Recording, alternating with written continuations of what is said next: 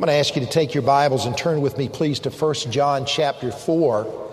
Our theme this semester is Truth and Love, and we spent our first two messages this semester on really trying to get a basic idea or introduction of the book of 1 John, what it's all about. Last week we talked about the big picture of it and why John wrote it. It really was contrasting the conflicts of his day and to bring people to a full assurance of salvation.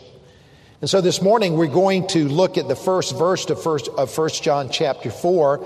I'd like to read the first 6 verses this morning, and then we'll just take time to look at our first introductory verse. John is writing, he says, "Beloved, believe not every spirit, but try the spirits whether they are of God, because many false prophets are gone out into the world. Hereby know ye the Spirit of God. Every spirit that confesseth that Jesus Christ is come in the flesh is of God, and every spirit that confesseth not that Jesus Christ is come in the flesh is not of God. And this is that spirit of Antichrist, whereof you have heard that it should come, and even now it is in the world, or already is it in the world. Ye are of God, little children, and have overcome them, because greater is he that is in you than he that is in the world. They are of the world, therefore speak they of the world, and the world hears them. We are of God. He that knoweth God hears us. He that is not of God hears not us. Hereby know we the spirit of truth and the spirit of error." John is writing his letter here to warn against false teachers and also to confirm and strengthen the salvation of those who are true believers. So 1 John chapter 4 has been considered the high point of the letter, and it focuses on two main tests of genuine biblical faith, the real thing. The first is the truth test, which is found in verses 1 through 6. We just read to you. And it's very clear that the idea there is truth and error. And then the second is the love test, found in verses 7 through 21. So this morning, let us look at this first verse, because this is the way John begins the chapter, and he starts with two very urgent commands. The first command, he says, is don't believe everything you hear. He said, "Beloved, believe not every spirit." When he talks about every spirit, he's speaking about those who are preaching, who are being energized by a power or by a spirit. The second thing he commands is to check everything out that you hear. For he says, try the spirits whether they are of God, because many false prophets are gone out into the world. And the point he is making is that every believer needs to avoid being gullible and naive with regards to teachers and to preachers. Literally, he says, not every spirit believe. Try the spirits, examine them, test them, scrutinize them. Just like metals were tested in the New Testament to see if they were genuine, test to see if the message that is being preached is genuinely from God. The famous writer John Stott said, "Behind every prophet is a spirit, and behind each spirit is either God or the devil. Before we can trust any spirits, we must test the spirits." So John is issuing a call to all of us as believers to develop the ability to discern the nature of spiritual teachers. Or we could say it this way, the ability to see through appearances in order to get to the truth. Many years ago, I was preaching in a church in the state of Michigan, and they were having a conference, and I was invited to speak at the conference, and the opening speaker got up to speak, and I was sitting on the front row, and my son Stephen, who was probably, 7 or 8 or 9 years old at the time, was sitting there with me. And Stephen was the kind that would just, if he thought it, he just said it. And the man that was preaching got up, and after his 5th illustration in a row, he turned to me and said, "Dad, when is he going to start preaching?" I thought that's pretty good discernment for a young boy. He is telling us to be discerning people. So question, why is it so important that we receive this call to discernment? Why is John so direct in telling believers not to believe everything you hear? And there are three reasons. Number one, because of the presence of false teachers in his day. What does he say? Many false prophets have gone out into the world. Now, should this surprise us? What did Jesus explicitly say in his own words?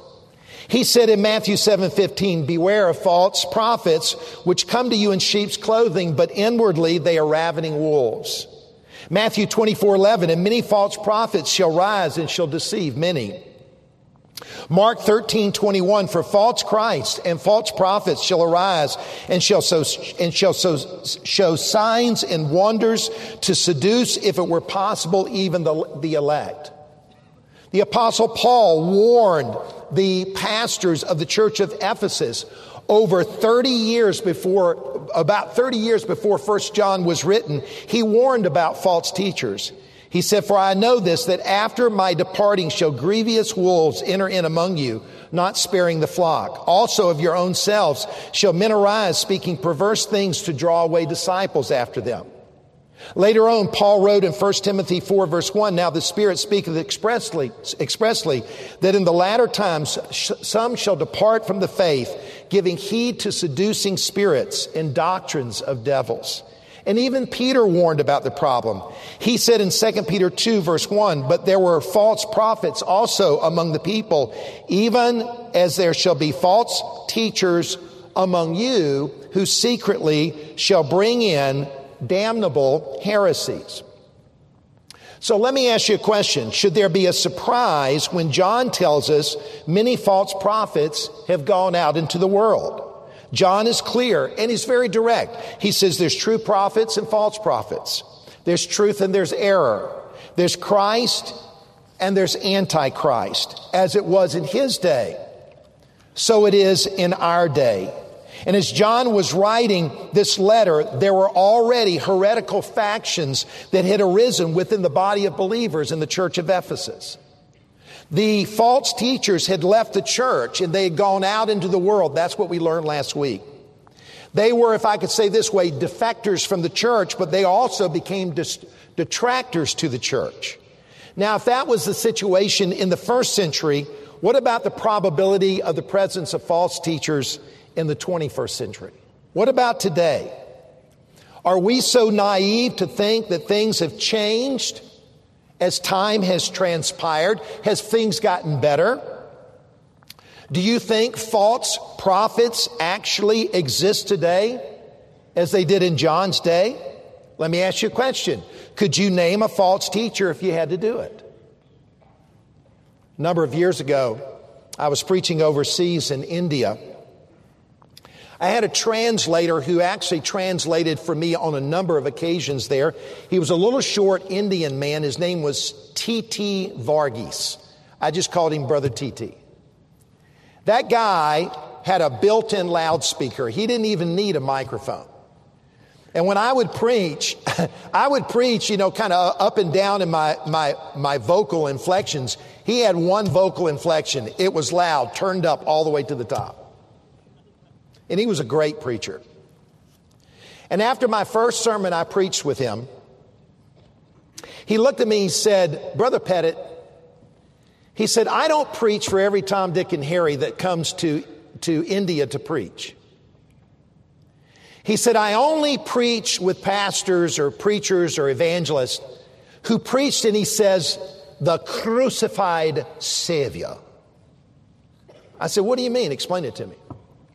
He said, a number of years ago, I was invited to preach in a tent crusade, and I went down and I preached. I translated basically for another man.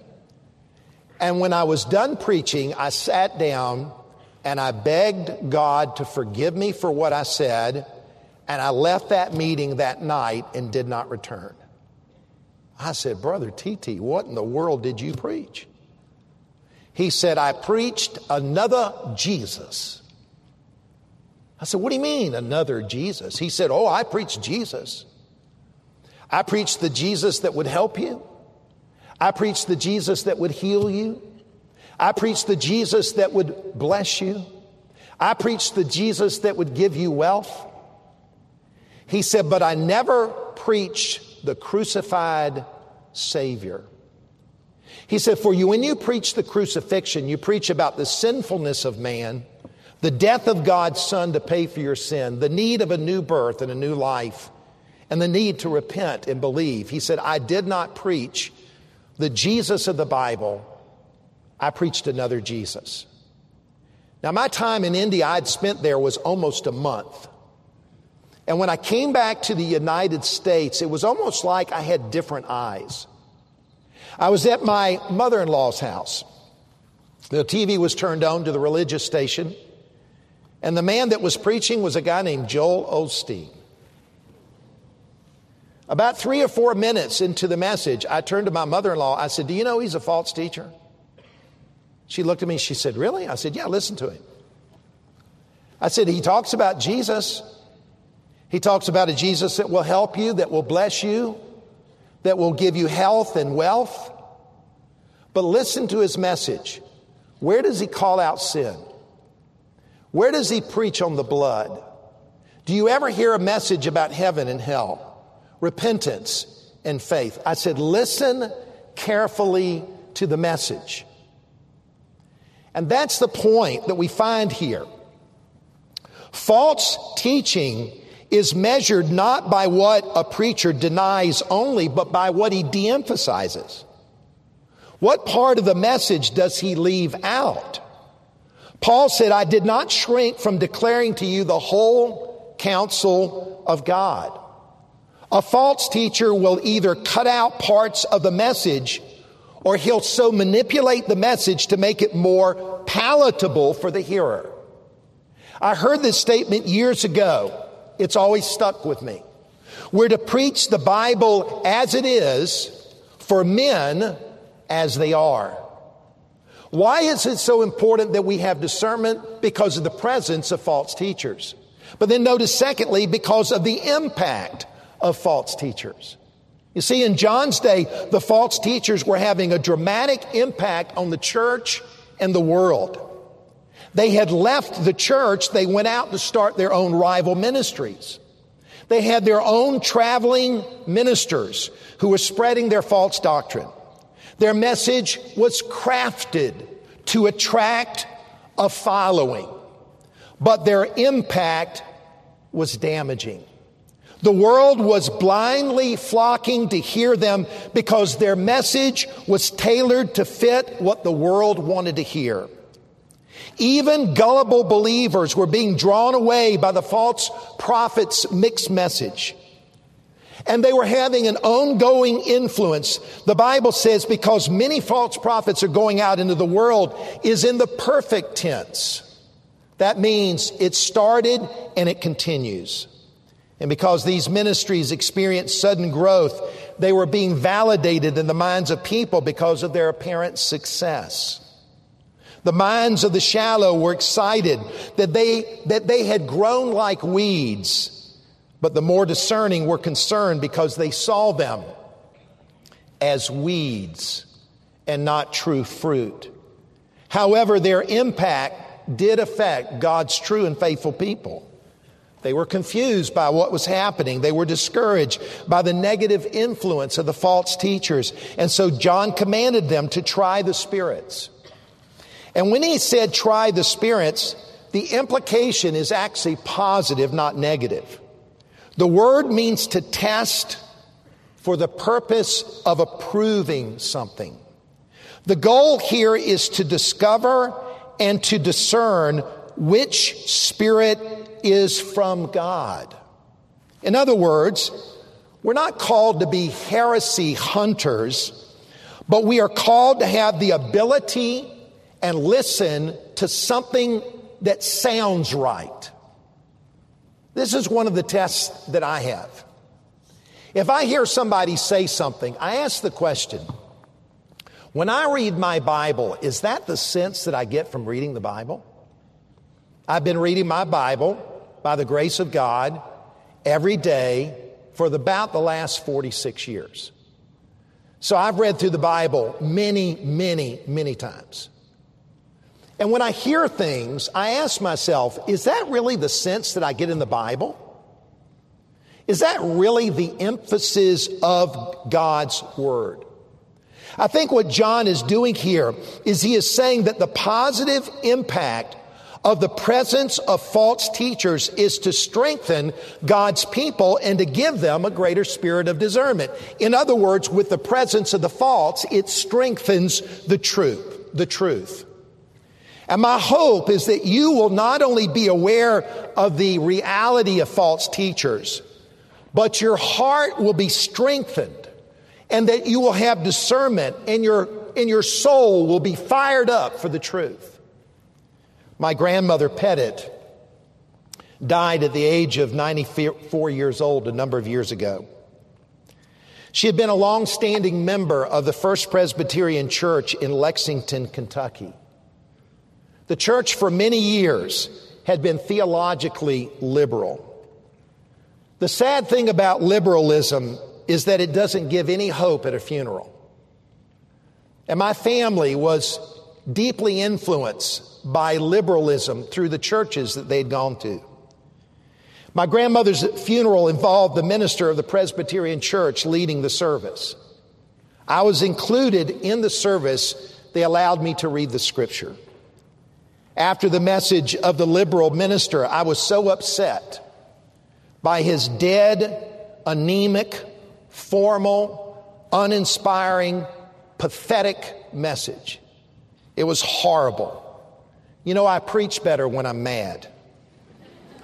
When it came time for me to read the scripture, I nearly exploded. I read John 14, verses 1 through 6. Afterwards, I had a man come up to me, and most of these were relatives and cousins within my own family. And he said to me, I've never heard the scripture read that way in my life. I looked at him, I said, you know why I read it that way?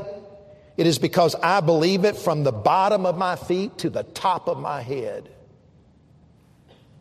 The presence of false teachers should strengthen our faith, and it should fire up our souls.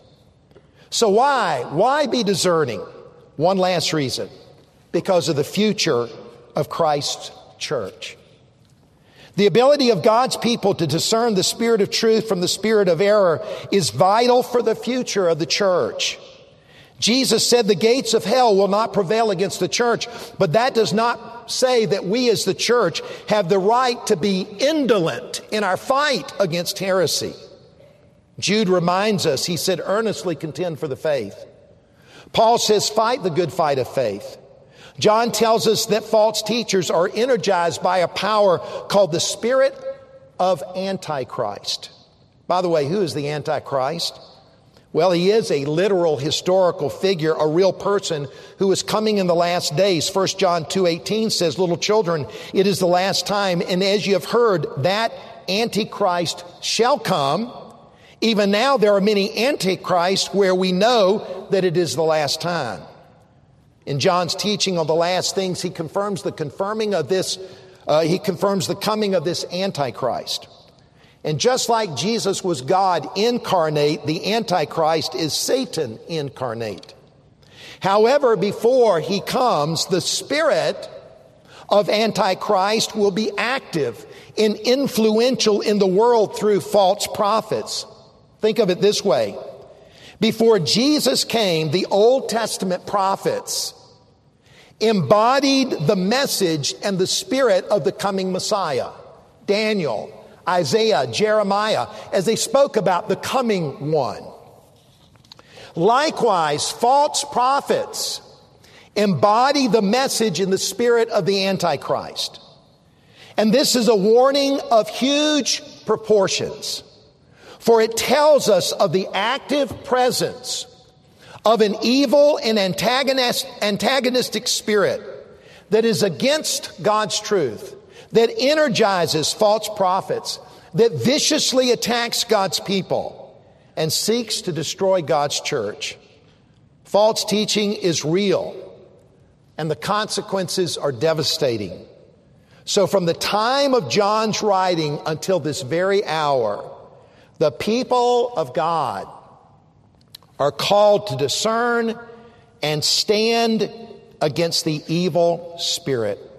Beloved, believe not every spirit, but try the spirits whether they are of God, because many false prophets have gone out into the world. May God help us to have discernment. Lord, thank you for your word and the truth that it brings, how it cuts straight. And help us, Lord, as a student body, to have discernment in our day, to know the difference between truth and error. We ask this in Jesus' name. Amen.